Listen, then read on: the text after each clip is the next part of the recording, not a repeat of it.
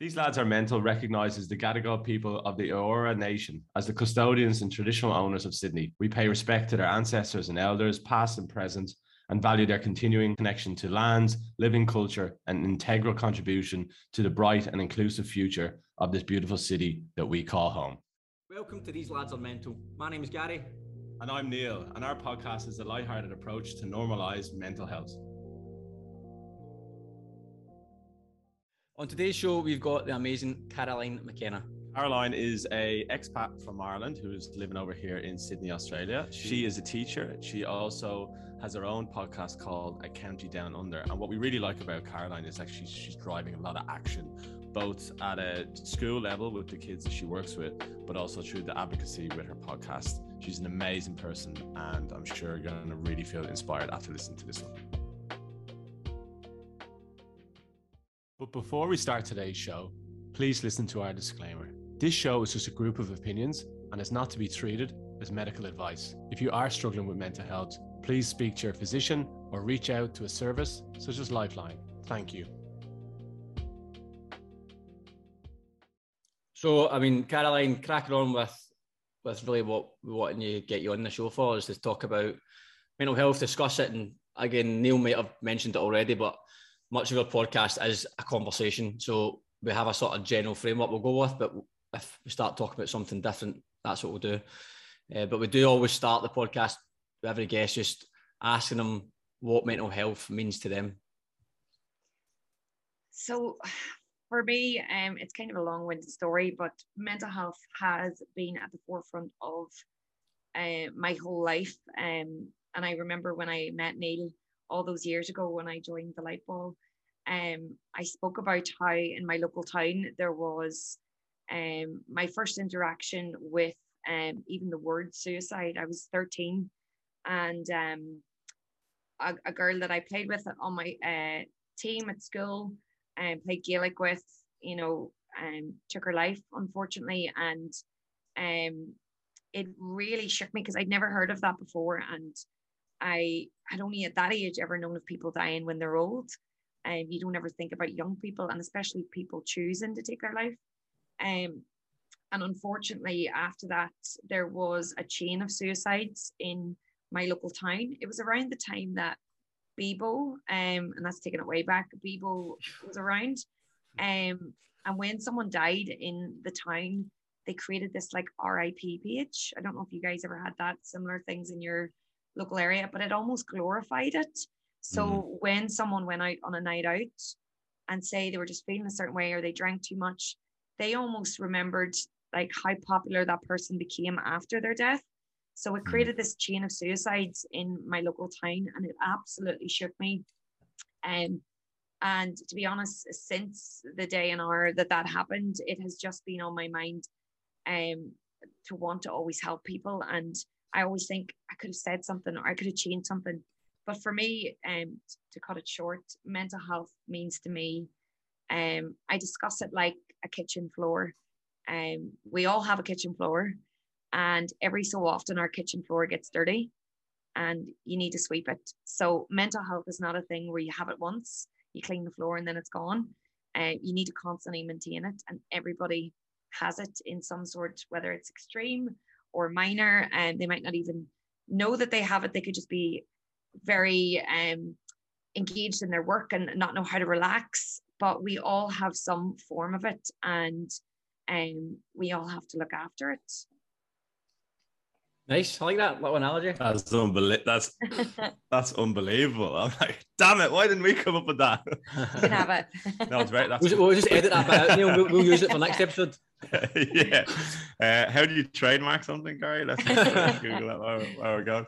And obviously, it's a really good point, yeah, because one of the last people we had on the show was an Irish comedian, Emma, and she said before the show, like, I don't really struggle with mental health, but when she was on the show, she was expressing how she feels sometimes, which was actually kind of verbalizing that, some of the things that she does go through are related to mental health. So sometimes people aren't even aware that this is, as you say, it's an everyday thing, and there's a bit of a spectrum of it. Obviously there can be severe ends of it, and there can be light touches, or it can be circumstantial versus, happening to you every single day. But yeah, and I wanted to ask, though, just, when you were 13, like, what was that like?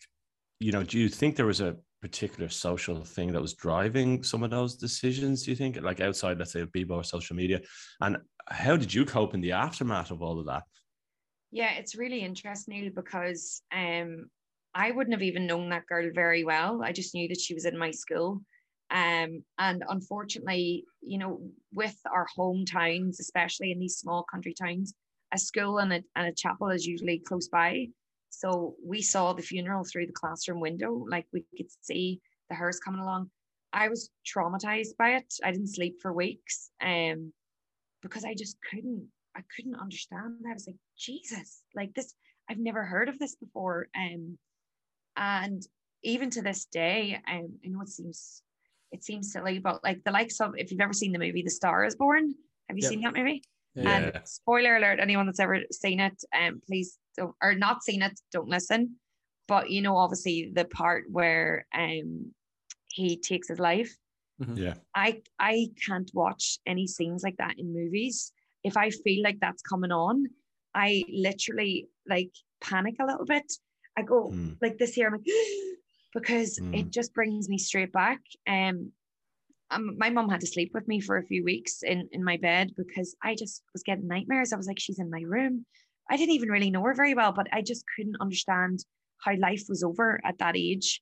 And it is a very dark and deep topic, but I always feel a sense of guilt that I should have done more. I didn't even know her very well, but I was like, what if I spoke to her or any of those things? And quite recently, I actually lost a friend to suicide, and it's been a long time since I've had that feeling, and especially someone close, one of my best friends that I went to university with, living an amazing life over in Doha, teaching over there. And the night of her birthday, just recently, had too much to drink, and I was only talking to her a few days before, and it's that overwhelming sense of guilt of, you know, why didn't she say to me, or should I have picked up on something in what she said? And you know, Neil, even from what we do, like within the light ball, like when are we going to ever get to that point where this stops happening? Like, and we are so far more advanced than we were when I was 13 years of age. And we're definitely getting there in that people are talking and opening up about it. But like whenever I lost her, I was like, shit, we're in 2022. I've literally spent the last few years on my podcast talking about mental health. I organize events all over the world now for people to meet up every Saturday. You know, there's organizations like Darkness into Light. It's still happening. It's so frustrating because it's like, when's enough going to be enough? And unfortunately, you know, there's only so much you can do, but I definitely felt a sense, even from 13 to now, of trauma from it and guilt. Even every so often I might just be sitting, and I didn't even know that girl that very well that died, but I always think, what if she, you know, went to bed that night, cleared her head, got up the next day, like Darkness into Light, every day is a new day. Where would she be now? Would she have kids? Would she be married? It's so sad. It really is. I'm sorry to bring the topic down. No, I think it's a valuable thing because we've spoken about this before, how suicide is like, there's mental health, which let's say generally, like globally, is not spoken about as much as we wanted to, as you were saying. And then suicide is like kind of the top of the niche within that topic itself. And people are afraid to say suicide. So even on the news and media, whenever anyone passes away through suicide or they take their own life, they don't say that. And if you're working in the industry or you've got experience, like I know what that means. So if someone says, you know, Neil passed away yesterday and they don't say anything else, that usually means that they've taken their own life, which I can see a point in that, because as you were saying, you don't want to glorify the issue. But having said that, if we don't normalize the fact that like having even suicidal thoughts is a part of life, and I've had them before, it doesn't necessarily mean you're going to go all the way through. But until we can speak about it in a normal sense, and there's a very thin line, I think, between normalizing it in a good way and glorifying it, like as you said already, which is like a very big gray area. But I think, yeah, like we put suicide as a topic in a box in the corner, don't talk about it. And if we do that, how on earth is anyone going to actually express that to someone, you know, they love a partner, a friend from the other side of the world. It's very difficult, you know. So I think that's definitely something that could help. But oh yeah. But we talk about normalizing it, and I think this is where it's tricky. And Neil and I are working on something in the background about trying to create a pathway. But be interested in your thoughts, Caroline, on, let's just say Australia for now, current pathways that are available for people, not just suicide, but mental health in general, from one end of the spectrum to the far end of the spectrum. Say suicide is that far end of the spectrum. What do you think Australia is currently, or what we're doing currently in terms of the pathways currently available? Do you think we can do more? And if you do think we can do more, do you think there's some areas that would make a big difference? Yeah, it's very interesting because I am a teacher as well.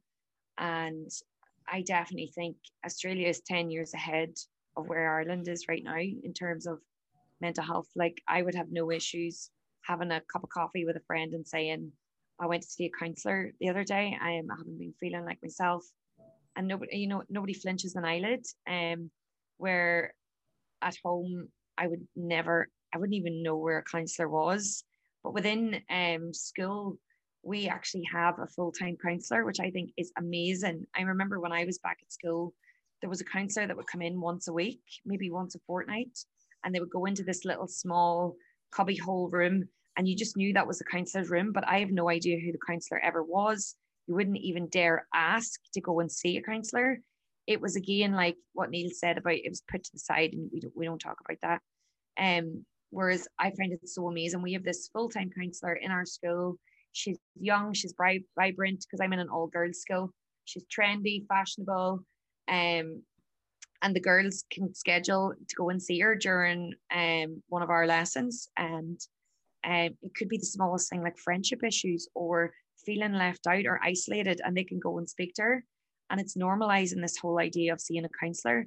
And I love that when they come into class, if they're late to class, they'll just be like, sorry, miss, I was at the counsellor. And nobody even turns around like, she was at the counsellor. They're all going to her, which I absolutely love. My only issue is, and this is where, again, is a fine line of things. It's amazing to have these services. I mean, on every street corner, you see wellness shops, you see, yoga studios, Reiki, even just mental health centers like Headspace and stuff.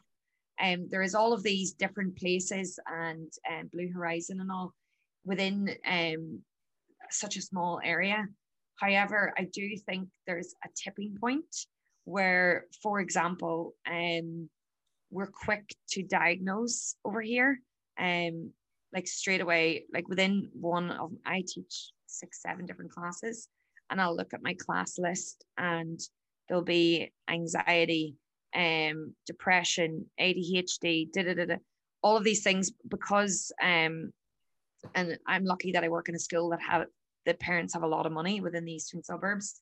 They can send their kids to counsellors and psychologists, and the psychologists. And you remember growing up as kids, and you might have been a bit worried about an exam, or you've lost sleep over it. That's okay, and that's normal, and it's healthy to an extent.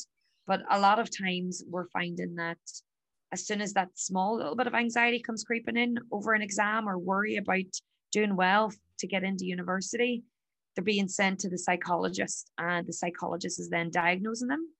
And not that there's anything wrong with having that label, but that nearly determines their future of, I've got anxiety, or and the girls are nearly coming into the exam knowing that they have been diagnosed with this, and heightening their anxiety even more before they've even tried or attempted something.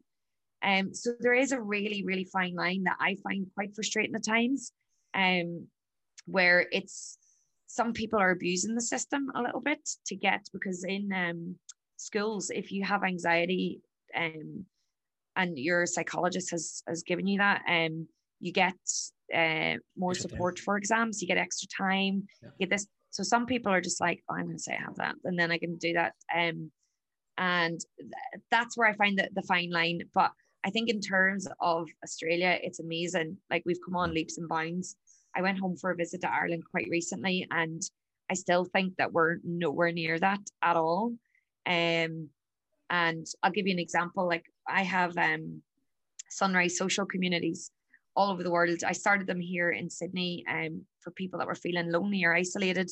Because what we do, and you guys know, like when you first come over here, especially that feeling of loneliness, especially when you're in an apartment at the weekends and you're away from family and there's none of that white noise in the background of your mum emptying the Tesco shopping bag or cooking in the kitchen or on the phone to someone. It can be a very lonely, quiet place in your apartments. So what do we do when we move over here? We spend our weekends in the bar because we don't want to spend our weekends on our own, or there's the fear of missing out because everybody else is going out to the bars. But we are really suffering with our mental health at times. So when lockdown happened and there was no bars, people started realizing, shit, I don't know what to do with myself. So I started these Sunrise socials, and anyways, they're flying now. I've got over 30 all over the world, which is fantastic. But it was interesting in my hometown. The first Sunrise social. Now, in my hometown, I never saw sunrise in my life. I wouldn't get up for sunrise. And in the first event, 50 people turned up in my hometown to watch sunrise. Now, that is incredible, right? Because these aren't people that would get up early in the morning. People don't usually rise till about 10 o'clock. So this was fantastic. And it was going great. And after 3 weeks, it was near the end of lockdown and the bars opened back up. And the bar opened on the Friday, and the next day there was no one turned up for Sunrise social. And now we get dribs and drabs, maybe 10, 15. I think Australia is definitely advanced in that people have a better balance on things. They know how to look after their mental health better. They're a little bit more inclined to say no, to care for themselves. Whereas in Ireland, it's, yeah, fuck it, it's Friday, let's go out, let's go on the rip. And it is an extreme rip at home. Like when I was at home, the carry-outs, we don't do that over here, which is great. You know, you go out for social drinks, but you're not doing that binge drinking before you then go out on your night out. And I think we're definitely advanced in that sense. But there's a fine line between abusing the system and then the other side of it, getting wrecked on a Friday night and thinking I'm not getting up or doing something else with my weekend other than dying. Yeah, there's a lot to unpack there. I think going back to, let's try and dissect what you said to start with. The kids one's a good place to start, I think, because that we've had Nick Brown on, who's the Batia CEO, who works with a lot of youth, who's phenomenal. So that's a place that me and Neil obviously talk about a lot. That is an interesting one with the kids because you're saying they get often diagnosed. And I think that's part of the pathway that I think does often get ignored, where I say everyday mental health things. I mean, I get anxiety a lot, but I know it's not something I need to go and see a psychologist for, or I'm diagnosed with something. But I'm fortunate that I work in the health and performance space and I know strategies to deal with that anxiety, whether it be my environment and how I deal with things. But I think that has to be part of the pathway still, of the mental health pathway of, look, this is this side of the spectrum. You're not diagnosed with anything, but if you feel in particular environments or with particular people or with particular events, you get this anxiety, here are some strategies you can use. It doesn't have to be, and people often think, I don't want to meditate, I don't want to do this. It can be as simple as, like, for me, one of the best strategies I've ever done to reduce anxiety was leave my phone downstairs when I go to my bed. That was the simplest fucking thing I've ever done in my life. And it's because what I found was you wake up in the morning, you check your phone. It's not about scrolling through social media and getting bombarded with stuff. It just takes one thing to piss you off or to get stuck in your head. And the next thing you're coming downstairs angry. And you're thinking, if someone had been downstairs waiting on me, and thinking, how the fuck can you be angry? You just woke up. How bad was your fucking dream? What the fuck's happened there? And it's mental to think that is on your head for the next 2, 3, 4 hours. And then you think, what the fuck am I even raging about? You're raging at something that's happened in another part of the world which nobody involved you in. You've went and found that or for whatever reason, and then you've went tonto over it in your head, and that's your head went, anxiety's gone. So for me, just doing that, that's not hard work. That's just me plugging my phone downstairs and doing that. Again, I think there's unlimited strategies and not everything works for every person. But I think that there has to be that element of the pathway included. So it's not, you've got a mental health issue, you've got anxiety, because there's obviously levels of anxiety as well. So I think those simple strategies have to be uncovered. For kids, I think that's probably simpler than it is for adults, because the kids don't have a lot of control of what to do. The parents can be in control. They can put padlocks on that stuff on their social media or do whatever it may be. But I think for the kids, it's an interesting one because, like you said, people are making choices for them where they're going, you've got anxiety. So the kids then are growing up thinking, shit, it's exam time. Here comes my anxiety. Mm-hmm. When it's normal, like you're going to get, of course, you're going to get, not all stress is bad. Stress is good sometimes. That's what I was thinking as you guys were both chatting there about that pathway. And let's not forget that anxiety, depression, a lot of these things are natural things that happen in the body. And, you know, I think anxiety is usually fixed around a certain thing.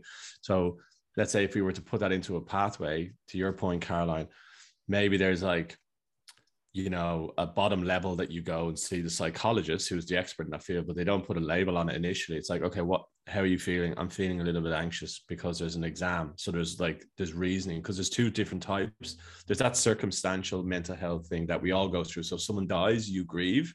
That's totally natural. And you should grieve. If you don't grieve and you hold in your emotions, it's actually bad for you in the long run. So it's making people aware that it's okay to feel like that in this current scenario, especially if there's a reasoning for it. Then you plug in some things like what Gary was saying to help you through that. Okay, if you're feeling a bit anxious, maybe make sure you get a good night's sleep, you know, meditate, do whatever those things. And then if it keeps happening and it's on a regular basis and, you know, those things aren't working, then maybe you can go down the whole, okay, maybe you have something a little bit more systemic.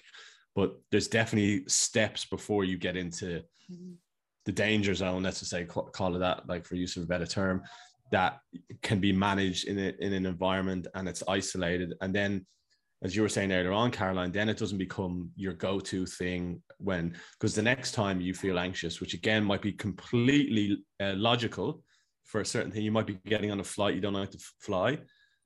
It's okay to be anxious, but if you start going, oh, my anxiety's at me, you start popping Valiums all the time, you know, you're going to end up like, you know, it can just send you down a dangerous path. So, yeah, I think there's just probably just steps that you can do first before you need to go down the whole diagnosis route, for sure. Now, I was also, when you were saying, Gary, there about the Instagram thing or social media, for me, it always ends up in envy. You know, so even if you take an example, like we've got a podcast, you've got a podcast, Caroline. If you do something where, like, you know, you win an award or, like, you know, you're in the paper, Anisha, I think, fuck, what are we doing? We need to get our shit together. Our podcast is terrible. Why don't we, you know, you start going around this merry-go-round, and then, as Gary was saying, you try and go sleep then. Like, how are you going to go get a proper night's sleep when you've just had that little shock, you know, as your head's about to hit the pillow, you know? Yeah.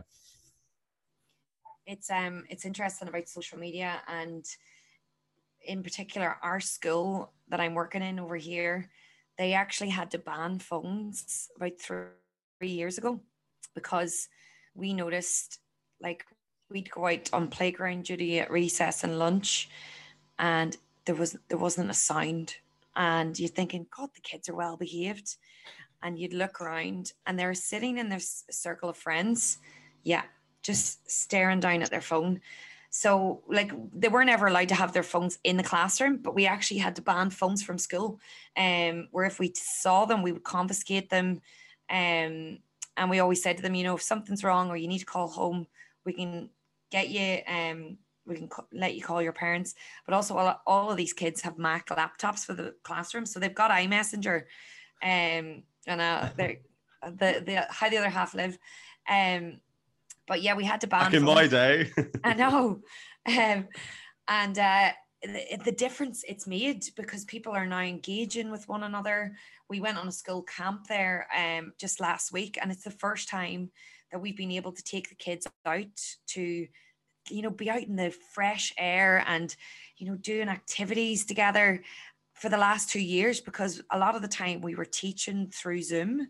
And the kids came back this year, and honest to God, guys, it was terrifying because they weren't the same kids that we left before lockdown, because they'd spent so long on their own, like we recluses on their own in their house, on their laptops and on their phones.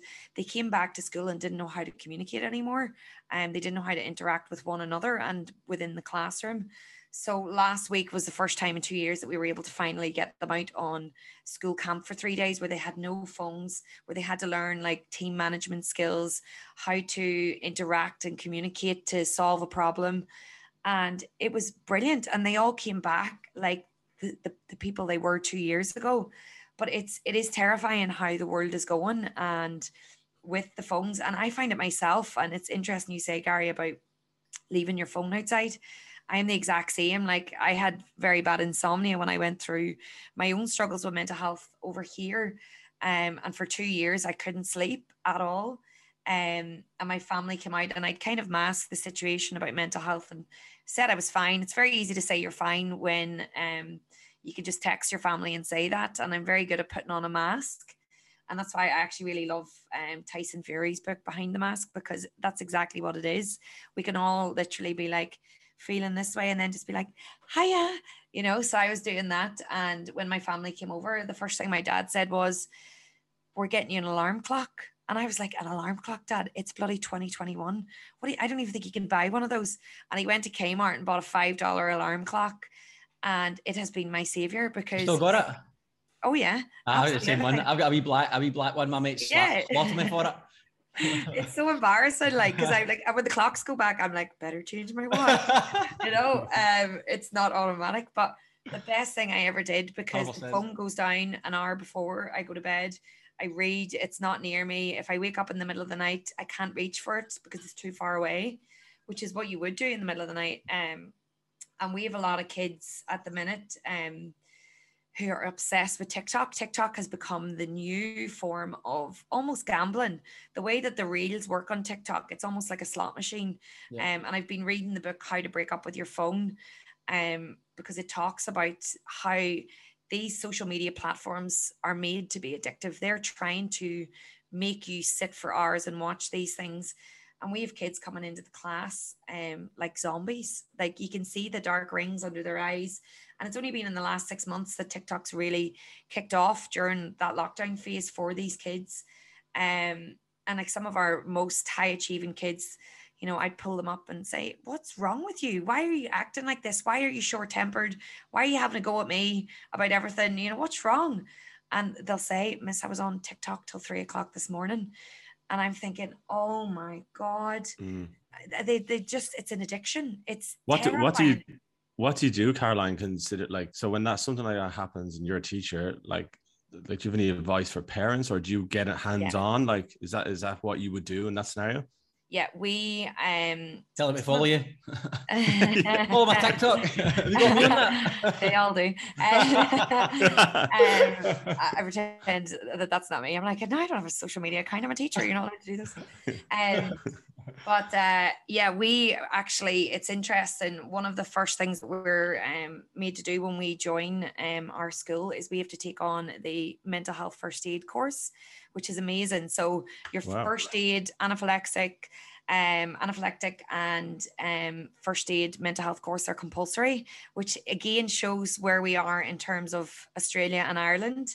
It has to be done, and it's a 2-day full 9-to-5 course, and every 3 years it's renewed, that you have to do it all over again. But we're there to spot those signs in the classroom. So even though I knew she was ratty, and I'm like, that's what teenagers are like, sometimes they're a bit annoying, but I actually spotted the signs before she even said anything, because we've been trained to do that, which is amazing and reassuring for you guys, especially, you know, having kids in the next few years and them wanting to go to school and stuff. We are actually trained in that, where I raised the flag before she'd said to me, maybe a week before I noticed it. So that's the most amazing thing. And then we escalate that, where she's now had the conversation with me, and I can have that conversation with her parents, rather than we flag it so that all the teachers know, the teacher, you know, keep an eye out. I saw something I wasn't happy with.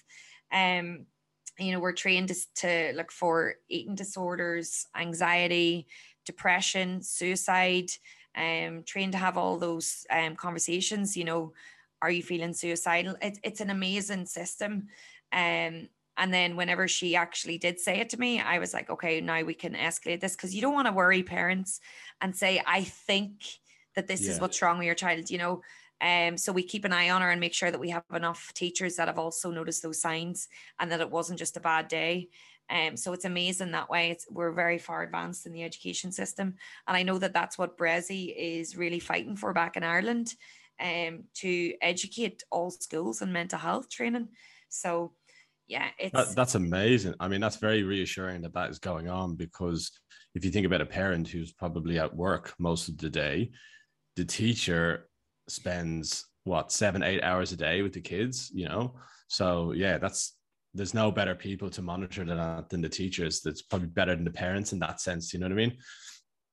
It's But even with a lot, even with a lot of pressure.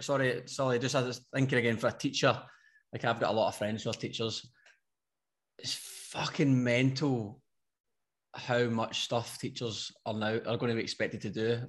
Like realistically, the like responsibility, a responsibility. That's a fucking lot, man. You're not fighting a losing battle. You're fighting an uphill battle. You've got a kid whose potential obstacle is too much social media, and then you're going, right, your phone's away, now go and sit in that laptop and do work where you can access this stuff anyway, and then you have to recognize the red flags, and and then obviously educate them about the actual curriculum the whole way along that. And then as people, a big job, man. Big job. Yeah, it is. It's a different. I've only been graduated now 8 years, and see, even just in the last few years, Gary, it's been challenging for me, because, you know, even though I'm young and feel like I've got all the energy to do this, and I do feel for the older teachers, especially trying to work with this new generation and new technology and all the rest.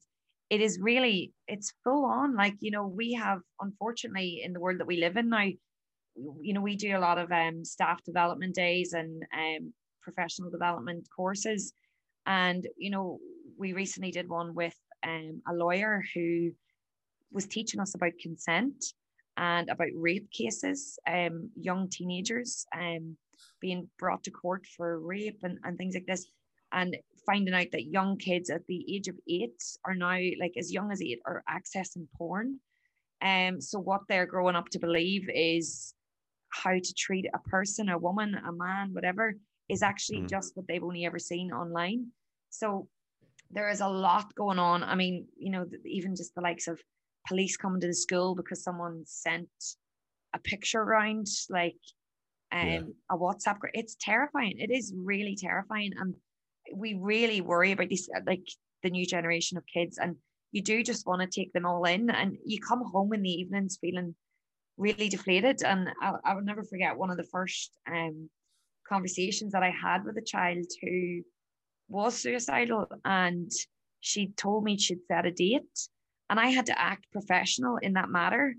And I just wanted to cry my eyes out, because I was so upset that she felt that way, do you know? And I just wanted to hug her and tell her I loved her, if she didn't think anyone else did. But you're trying to keep this professional demeanor. So I had the conversation with her and with the principal, and I came out after that and I just cried. Like, obviously I love helping them and all the rest, but there's so many more things than just writing on the board and marking some books. And are you guys trained? Sorry, Gary. Are you guys trained to cope with that as well? Because that sounds monumental compared to, let's say, the teachers that we all had. Like, I think back to when I was in school, I had this guy called Smokey Joe McConnell, and that is a podcast episode. Smokey Joe McConnell. Smokey Joe McConnell, and he used to, like, literally, he opened his book, and then he just go, Gary, read page 44. So Gary would go away and just go, oh, I believe in da, da, da. And everyone would just put their heads in the thing. And then one day there was a guy called Collie Farrell Nolan. Triple barrel names at your school? Double barrel name, yeah. We used to go, well, he wasn't Colin Farrell, but that was the kind of joke. He was like our Colin Farrell. And he just literally put his jacket on, zipped it up, put his school bag on, walks out of the room. And then the Smokey Joe goes, where are you going? He goes, I'm not staying here listening to this shite. And walks out of the school. And everyone was just like, don't blame you. Yeah, everyone was like, oh, you legend.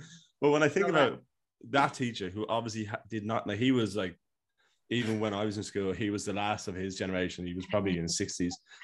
Like, he didn't give two fucks about our futures and like that. Fast forward into, like, let's say what you're doing and what you're saying. Like, I mean, it is amazing that the modern teacher is doing that, but then it must be tough. Like, how do you take that? Well, you probably don't want to take that home, right? Like, how do you cope with all that weight on your shoulders?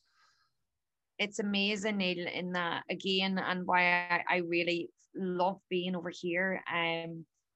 one of the first things that they told us in our school is that every teacher, on top of your sick leave and your school holidays, you have 3 mental health days a year, which I'd never even heard of.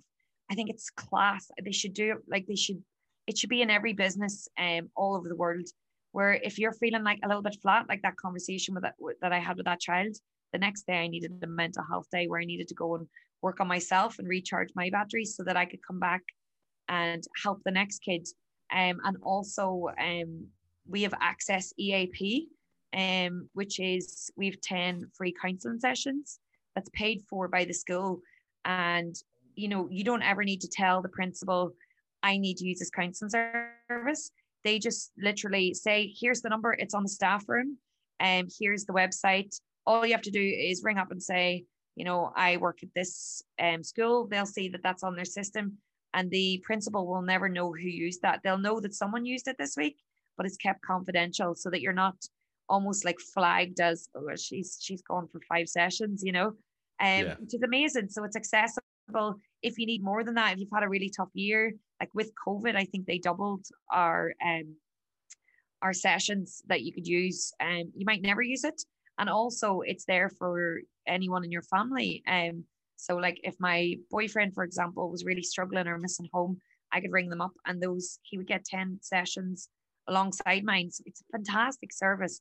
Not all businesses do it over here, and not everyone's signed up to it. And it's important to say for any of your listeners that are listening that you can then go to your local GP, because it is expensive to go to a counsellor, regardless of how much you need it and how much, you know, your health is your wealth. Like some people can't justify that money. So you can go and get a mental health plan at your local GP, and you'll get 10 reduced sessions if you're with Medicare. If you're not with Medicare, the Irish Support Agency over here, as you know, they have the program, thanks to our fundraising at the Light Ball, the Solitel program, where they do 6 free counselling sessions. And there's loads of organizations like the ones you guys work with, and Blue Horizon as well. There's so many organizations that will not turn you away. That was I was going to ask, is that a lot of the stuff that you've mentioned that your school does is phenomenal, but is that available at all schools that you know of? Is that just at your school? That's the difficulty. My school's a private school, so it's up to them what they choose.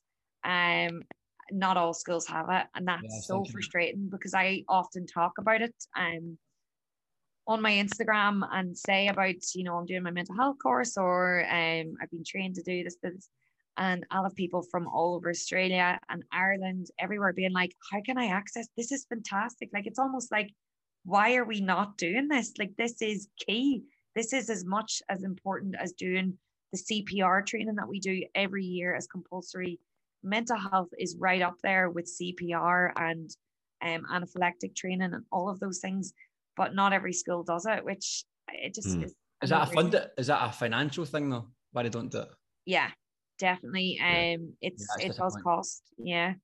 That's the thing. I mean, you're then almost isolating people who don't have the financial means, who are probably going to be prone to mental health obstacles because of the situation, and they're not. And we've mentioned this a few times in the podcast, but we had, during COVID, Nick, who at Batia, said that the government basically cut their funding during COVID. So they actually had less funding at a time that was probably the most crucial.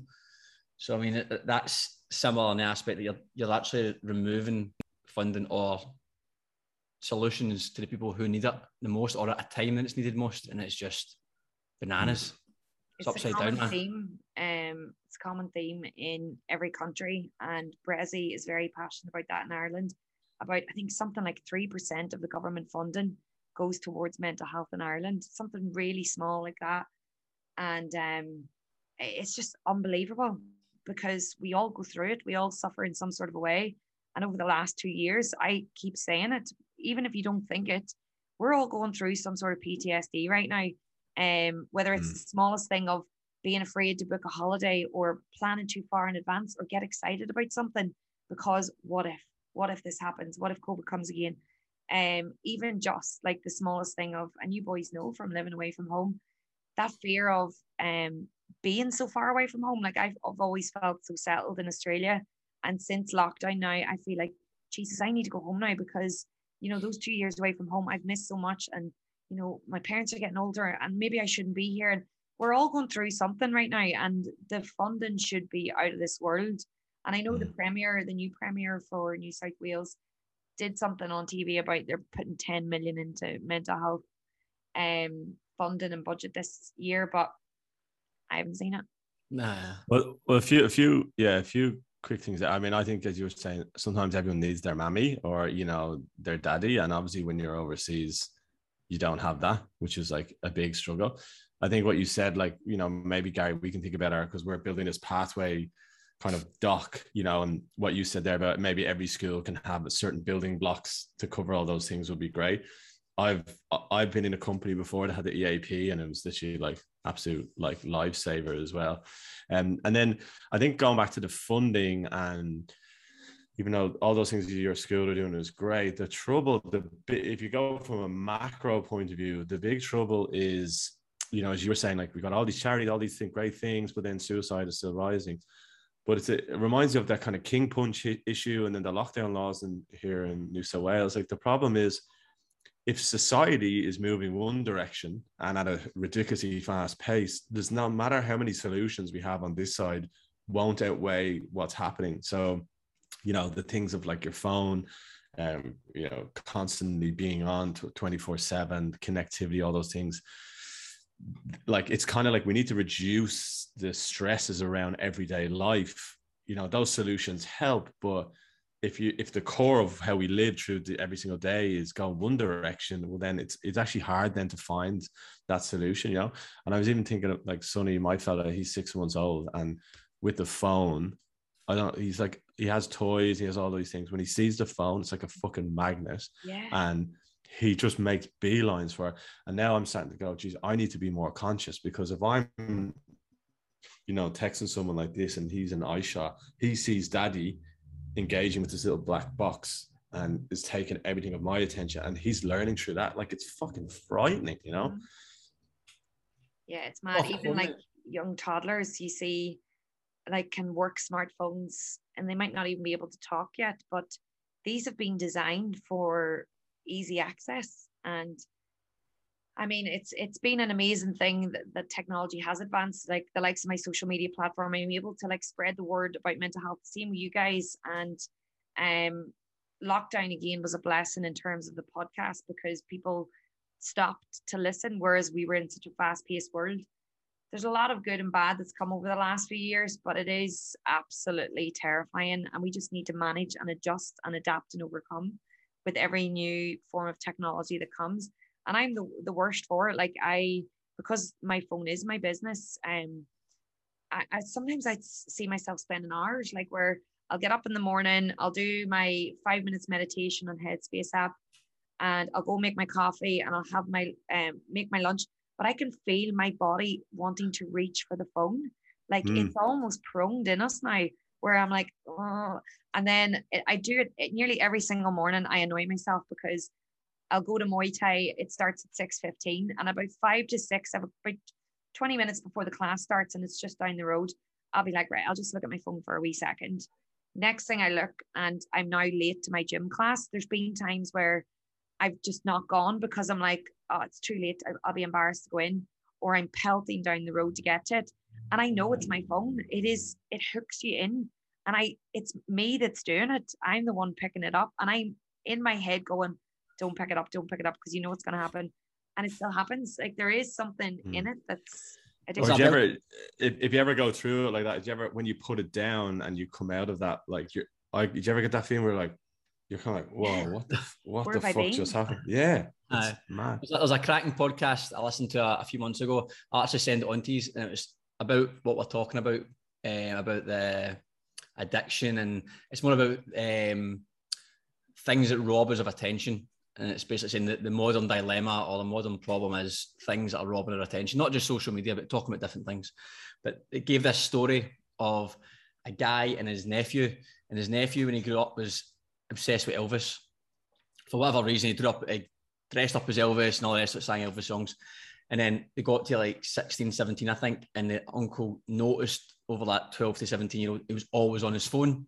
And he said he could tell his personality was changing. He's becoming more reserved. He was never present. So he said, fuck it, I want to take him to Graceland. So he went up to him and said to him at 16, 17, right, I want to take you to Graceland. And he's a wee bit like, he couldn't even really remember that time that he was obsessed with Elvis. But anyway, he convinced him to go. They went to Graceland. He says to him, right, I want to take you to the main bit, but on the one condition that you're not allowed to use your phone. And he's kind of like, fuck off, like no chance. How am I supposed to do then? He's like, that's the condition. So he takes his phone and he says, but you can't use it. He said they get to Graceland and they're obviously going around. I've never been to Graceland. I don't know if I've been. Have you been? Well, maybe you know. My dad's an Elvis fan. When did you go last? About 15 years ago. All right, okay, so it's definitely changed then. So the guy explained it. Said when he got there, he'd obviously touring around the place. He said, free phones for everybody. You all get an iPad. And it's a digital version of what's in front of you. He goes, I'm taking my nephew here around Graceland to get away from technology and connect with his childhood and get that nostalgia. He's spending, he said, everyone, including the adults, are walking around Graceland looking at the digital version of the shit that's right ahead of them. You also get headphones. So everyone's walking about in silence with headphones, going through this digital tour whilst they're there. He goes, and I'm seeing people, because I'm looking up going, what the fuck is going on?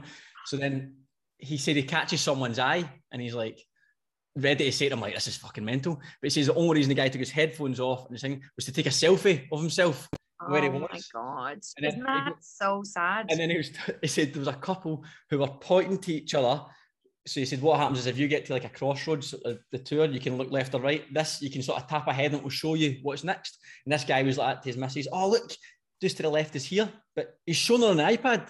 And he's like, mate, see if you just lift your head up and turn left. It's fucking right in front of you. Just lift your head.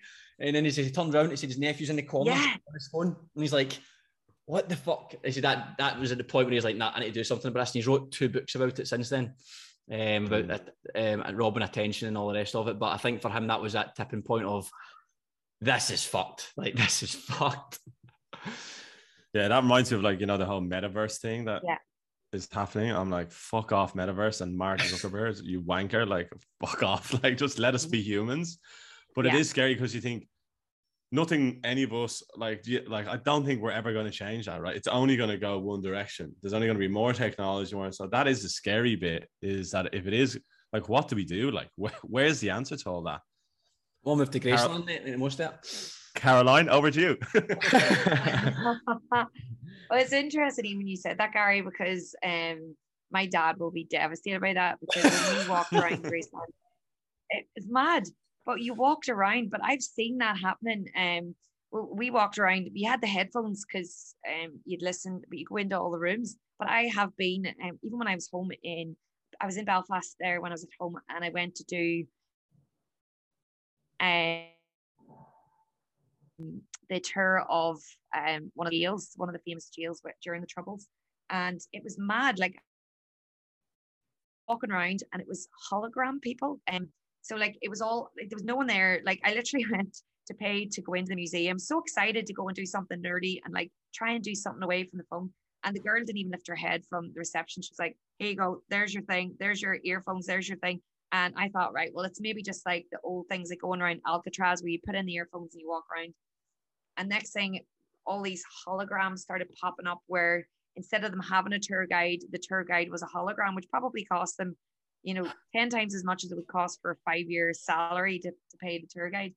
And we walked around this museum, it's a museum now of the jail.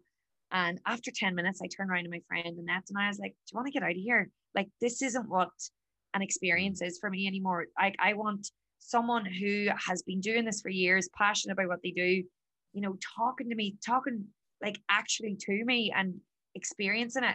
And that's just the way of the world now. But it's so sad, like the iPads and all, like the digital versions of what's in front of you. Mind blows me. Absolutely mind blows me. Well, those weird museum guides are the best, right? They're always like mad quirky, and you have these like jokes that they probably said 1,000 times, but you kind of love it. But it's the same, even like that's happening everywhere in life. You go into COVID, they brought in the digital menus now. So now you go to a restaurant and you have to QR code and you get this fucking app and it just ruins it. Like the dexterity of like getting a lovely little thing and going through it was part of the experience. Where now even that's been taken away from us. Like what next? Knows, mate. It'd be like what's that movie Demolition Man? When you want to have sex, you got to both put on a headset, and then you have this like virtual, sex and like fake insemination. That like, is, that's definitely happening. Metaverse stuff. Definitely, people are doing that. 100%. Have you watched the season on Netflix called Black Mirror? Aye, brilliant. Love that. Did you ever see the episode where phones took? See, that's all meant to be like what the future holds for all of us, and so many of those episodes are now starting to take form. But that one in particular about the phones was terrifying. I've actually shown it to my students. What one with the phones? To show the way the world is going. Is that the one with the credits where you get likes and then you start getting? Oh yeah. And everyone writes you just pretend you're happy all the time so people enjoy your interaction. Aye, that's. And they're sad behind closed doors and frustrated and unhappy, but then they're like pretending they're happy. Terrifying. But that's happening? That's happening in China now, isn't it? You get social credits, for mortgages, petrol. Yep. Fucking bananas, man. Oh. Well, in a little bit of good news, like because just thinking about time, but like we have to mention the podcast before your podcast before we missed out, because as you said, like it's been unbelievable. The name A County Down under like just works so good considering you're from down, and counties in Ireland are a big thing. You're from down, aren't you? How I didn't get that wrong. Yeah. You're the only one who actually got that. A lot of people think I'm an accountant when they read it on my Instagram. They're like, "Oh, I thought he was an accountant." Oh yeah, an accountant who is down. That also has a bit of a ring to it. Well, in Ireland, there's 32 counties, and so. Yeah, but they don't really have a county here. There's counties in the UK as well to an extent. But in Ireland, like your county is like your badge stamp. I'm from Dublin, which is where I'm from. And I suppose, there's no equivalent in Australia because you would say, oh, you've got New South Wales and things. But in Ireland, we call them provinces. So it's kind of somewhere between a province and a county, I suppose.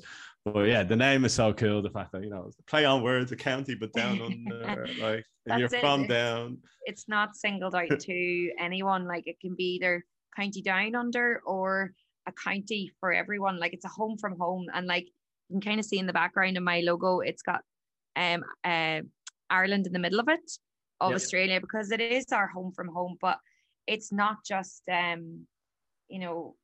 for people from Ireland. It's just about being abroad and that home from home. And like the same for you, Gary, like there's something that's keeping us here, and it's so like home in so many ways that and we create families out here. So the podcast is mad. Like I did a 15-minute episode during lockdown, and I remember talking to you, Neil, even about it at the very beginning. I never thought anything of it. I never knew how to use a podcast. Funny enough, when we talk about technology, my students taught me how to use madness. And I was like, just wondering, like I might do some sort of lesson on pretending to do, because I teach religion. And I was like, we might do like a Godcast, as one of your projects. But I was just like, I didn't want to say I'm actually trying to start a podcast. And I did a 15-minute episode, and I just was honest about life abroad, because like, again, we show on social media one side of things. And I know so many people where I'm out for coffee with a friend. She's miserable. Maybe she's broken up with her boyfriend, or she's just unhappy in Australia, hates her job. But then 10 minutes later, she'll walk away from me, take a photo of Bondi Beach, put it on Instagram and say, #living my best life.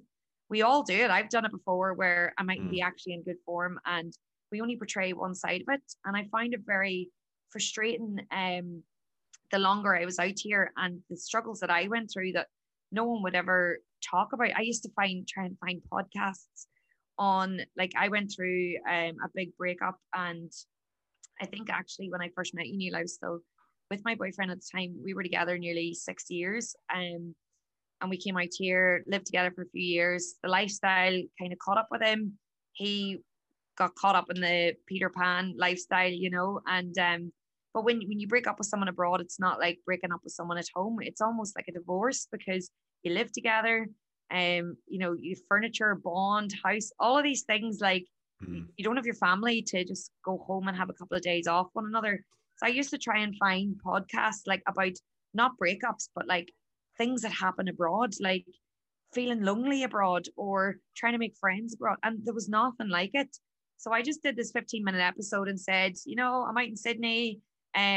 We don't always show the real side of it. You know, there's breakups, there's depression, there's times when you feel really lonely. You might be here 5 or 6 years and have had a really group of friends, and then they've all of a sudden decided to go home, and you're back to square one again 6 or 7 years in, trying to make friends again when you didn't think you'd ever have to. And it just blew up to the point where I didn't want to get out of bed for 2 weeks, because I was like, oh God, because it's like reading your diary out loud. It's like, Jesus, I forgot someone was listening.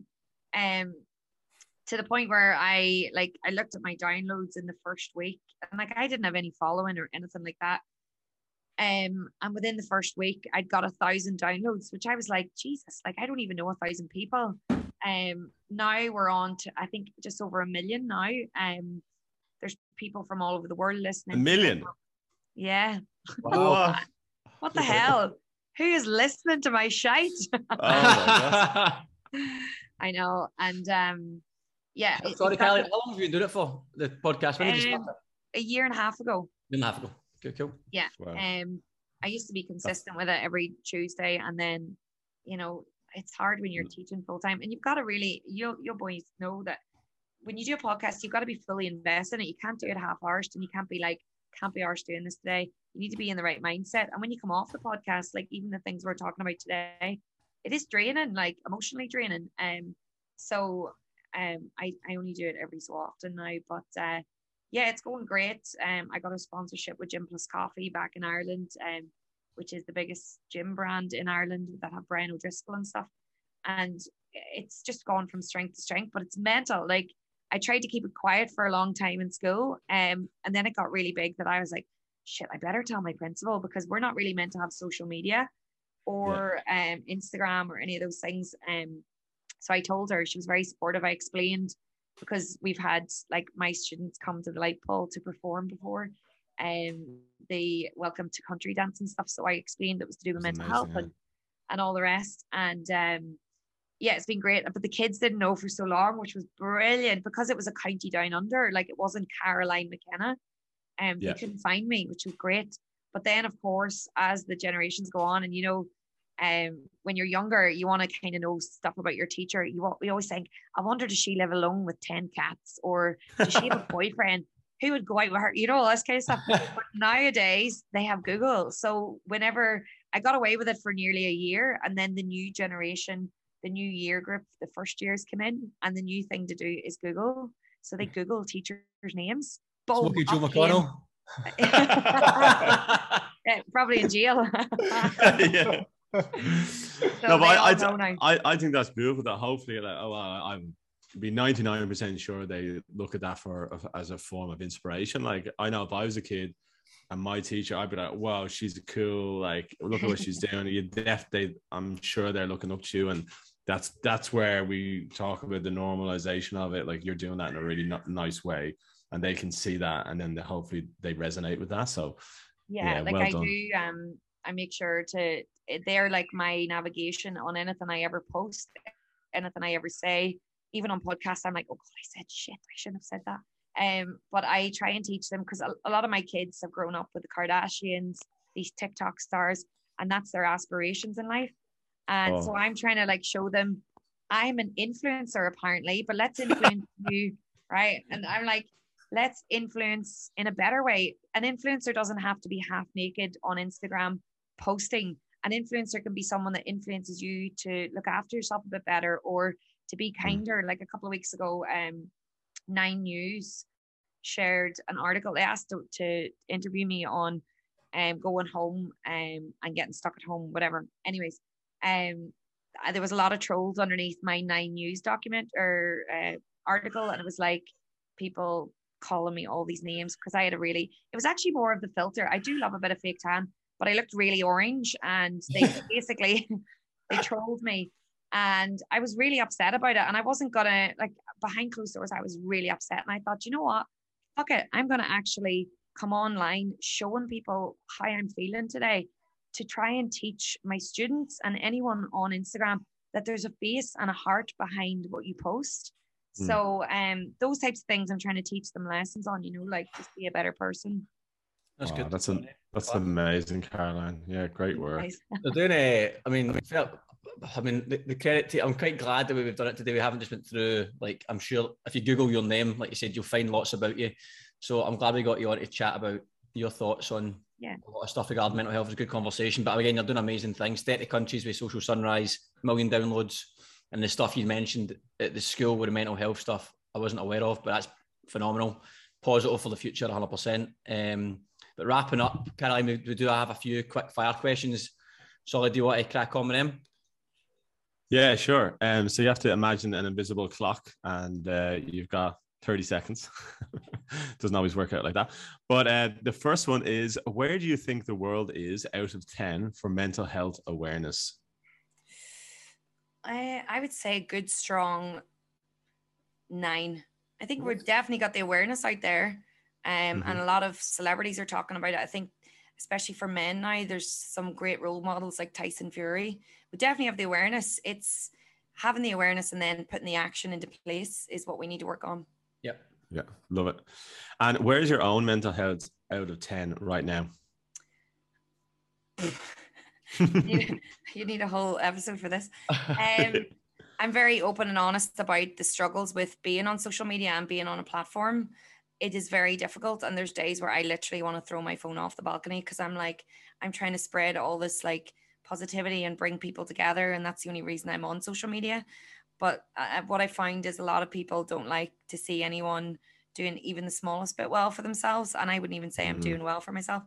I would say 5. I'm always on the balance of constantly having to maintain that. And like, even after this conversation, I'll go and meditate for a little bit and try and balance getting the balance right from social media and real life. So 5, I'd say 5, half. Well, Caroline, you know what they say? Me and Neil were talking about this earlier. Mental health is like a kitchen floor. So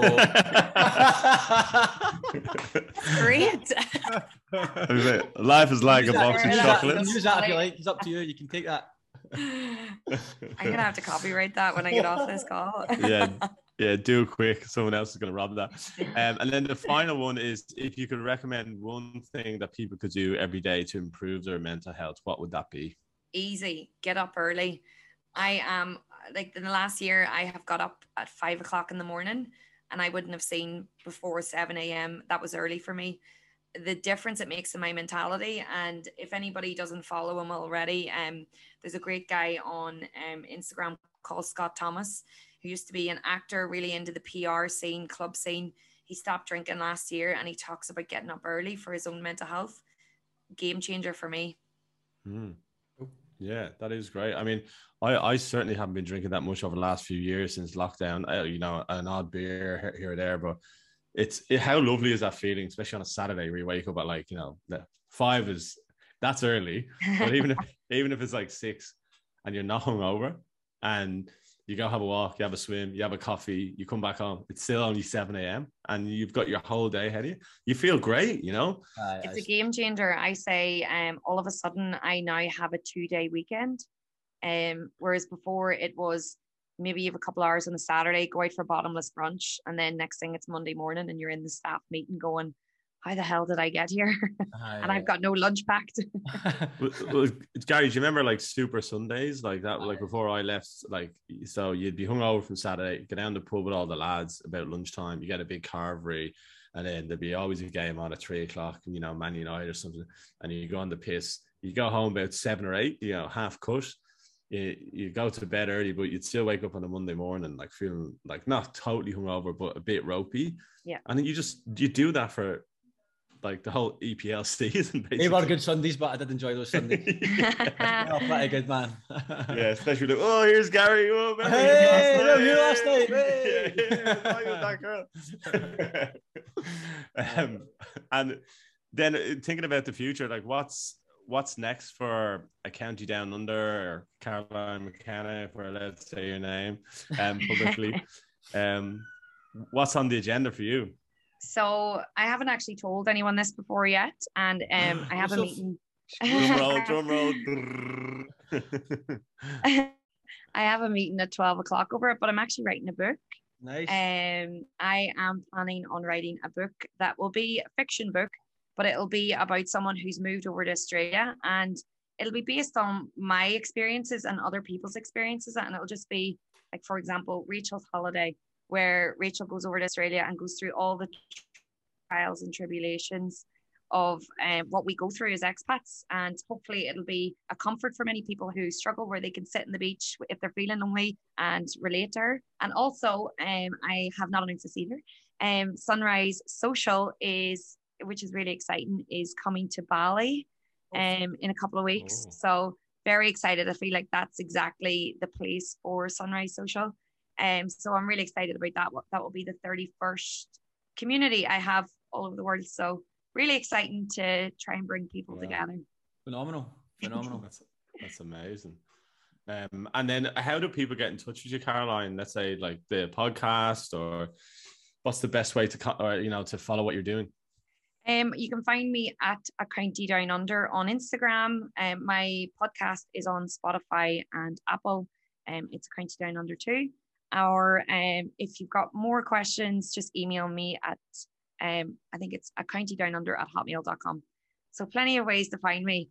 But if you really don't need to contact me, please don't, because I get a lot of or you can Google. You can Google. I think I heard earlier on the show. If you want to know more about Caroline, she's all over the internet, as they say. I just find, I mean, like, is that when people reach out to you, is that tough as well? Because like, if people listen to you, feel inspired by you, but then they want to like tell you their story, like, is that hard? Yeah, I do get a lot of that, Neil, where I'll open my messages first thing in the morning, and it's amazing that I'm able to like be relatable and people can feel like they can open up to me. But I always have to say, I'm not a psychologist, I'm not a specialist. I can't be that person for you. But I'll wake up and there'll be like 10 voice notes from some people crying. It's hard, like, because you want to help them, and even some people will come to Sunrise Social and I'll only have just met them, and I'm knee deep in a conversation of intense, and I do both parties as well to try and do like a balance and get more guys involved, because we weren't getting many guys coming to the sunrises. And I was trying to show, that my thing is not associated with just women. So what better way than to hold both parties? But people like on the boat party, when I'm trying to just have a bit of a drink and, let loose a little bit, and they'll, I actually met someone, that said, my brother died of suicide. And you can't just be like, well, lovely to meet you, I'm away here to get a double vodka, The next thing, the boat was nearly over, and I'd been having a conversation with this girl because I wanted to give her my time. So it can be, you want to help the world, but you've also, like the famous quote, and don't be stealing this one, Gary, because this isn't mine. You've got to put your own oxygen mask on when the plane's going down before anyone else's. So I've had to learn that balance of. That's from Qantas, I think. That's from that's Qantas wrote that, didn't it? Another Irish man, Alan Joyce.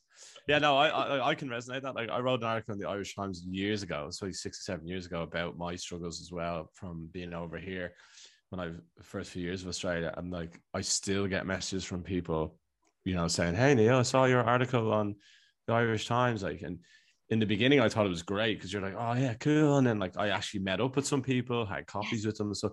But then there was one or two that kind of sort of turned into friendships, but then started to get like text messages and calls like at 9 o'clock at night. And then I was like, hang on a second, this is getting too much. And then even for me, I'm finding probably more of late, in one sense, if you struggle with mental health, and doing advocacy is great, but then it can also become triggering. Like, and there's been a few times where I think being in that all the time, hearing about this and even doing this show sometimes can trigger me a bit. I'm like, because all I'm thinking about and doing is mental health, and I've got my own stuff, and sometimes it can boil over.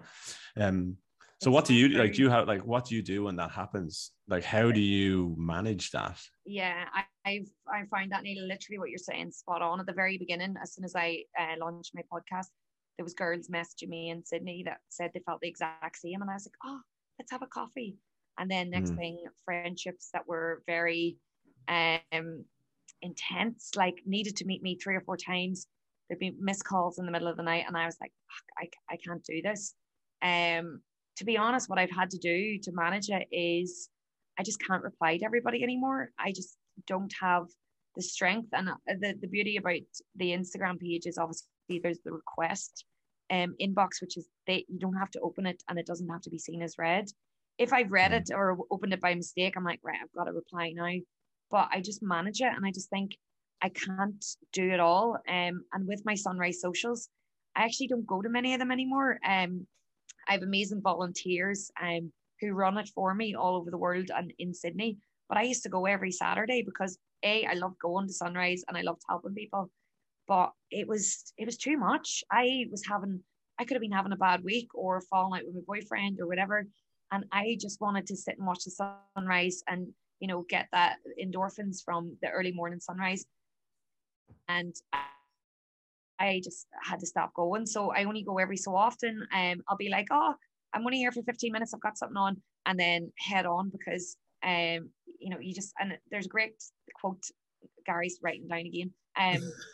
If taking care of your mental health means letting someone down, then let them down.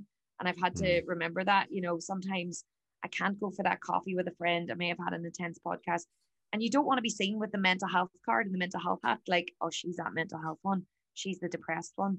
Because I do worry about that too. I'm like, shit, like, is that all I am? Like, I'm more than that. It's like you say, Neil, you know, you have a life outside of mental health, and it's great that we're able to talk about these things.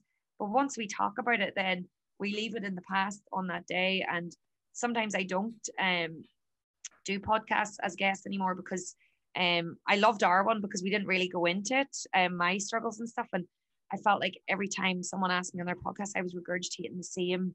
I was depressed. I needed to go to, like, it's tough. But it's like, it's like that thing where if you keep telling yourself the same thing over and over, you start to believe it, or it even becomes bigger than what maybe it was, you know, anyway. And like, that's what I found certainly that in the last year, and throw COVID in on top of that. And then I feel like every day I think about mental health in some shape or form, which is like, I don't want this to take over my life. Like, as you're saying, like, I have other parts of my life. I want to be able to tap into mental health when it's needed. But I find at the moment it's kind of the other way around, where everything is about it. And I'm like, oh, fuck. And it's sometimes it's overwhelming, you know, and it's funny because we had Emma Dorn, Irish comedian, a few shows ago, and she talked about the same thing, but in a comedic sense. So she'd go into a group on a night out and everyone would be like, when's the joke coming? You know? Yeah. Or like, you know, if you're a chef or something, I was going like, do you cook at home? And like, most chefs hate to cook at home. Like, yeah, it's part of the job, but it's not everything that is who you are as a person. Yeah, so, you know, you are doing amazing work, and Gary and I are both very privileged that you've been on the show, but don't forget to look after yourself and just be you. You do you, honey. Thank you, boys, for having me on, and I would absolutely love to have you both on, because it's really nice when guys come on and talk about these things, because it's just usually a lot of the girls. And let's please organize a podcast in the next few weeks, and I'll get you guys on. Set it up. Yeah, for sure. And we'll get the translator on for Gary and his Glaswegian accent. Yes, definitely. Glad you didn't speak much, Gary, because I was talking about. Yeah, he doesn't sound like that in real life, you know, when you're beside him. One final thing is, a podcast, is it big both in Australia and in Ireland, or is it bigger here than Ireland, or vice versa? Or it's on par with each other in Australia and Ireland. Canada gets a lot. Different parts of America. It's always where the Irish communities cluster. Hong Kong, we've got a lot in Hong Kong. Wow. Yeah, it's mad. I don't even know who's listening. I'm like, what the hell are they listening to? But maybe I'm the sleep app that I didn't know about. Yeah, you'll come up in some Google search now. What are the top 5 apps to fall asleep to? Calm, Headspace, County Down Under. Yeah, 100%. I actually think we'd probably be ahead of you on that. I think ours is probably so boring that people probably genuinely do tune in just to go to sleep. Not this episode, of course, you know. Brilliant. Legend. Thanks, Caroline. Thank you, guys. I really appreciate it. Don't forget to follow us on all the social media channels, including Instagram and Twitter, at These Lads Are Mental. And if you do have a topic or a guest or subject that you want us to talk about, please do get in touch and send in your suggestions. Thanks for joining us on today's show. As mentioned at the beginning, if you are struggling with mental health, please do seek further assistance. Here's who you can get support from: Lifeline, Beyond Blue, Bitsy, and the Black Dog Institute.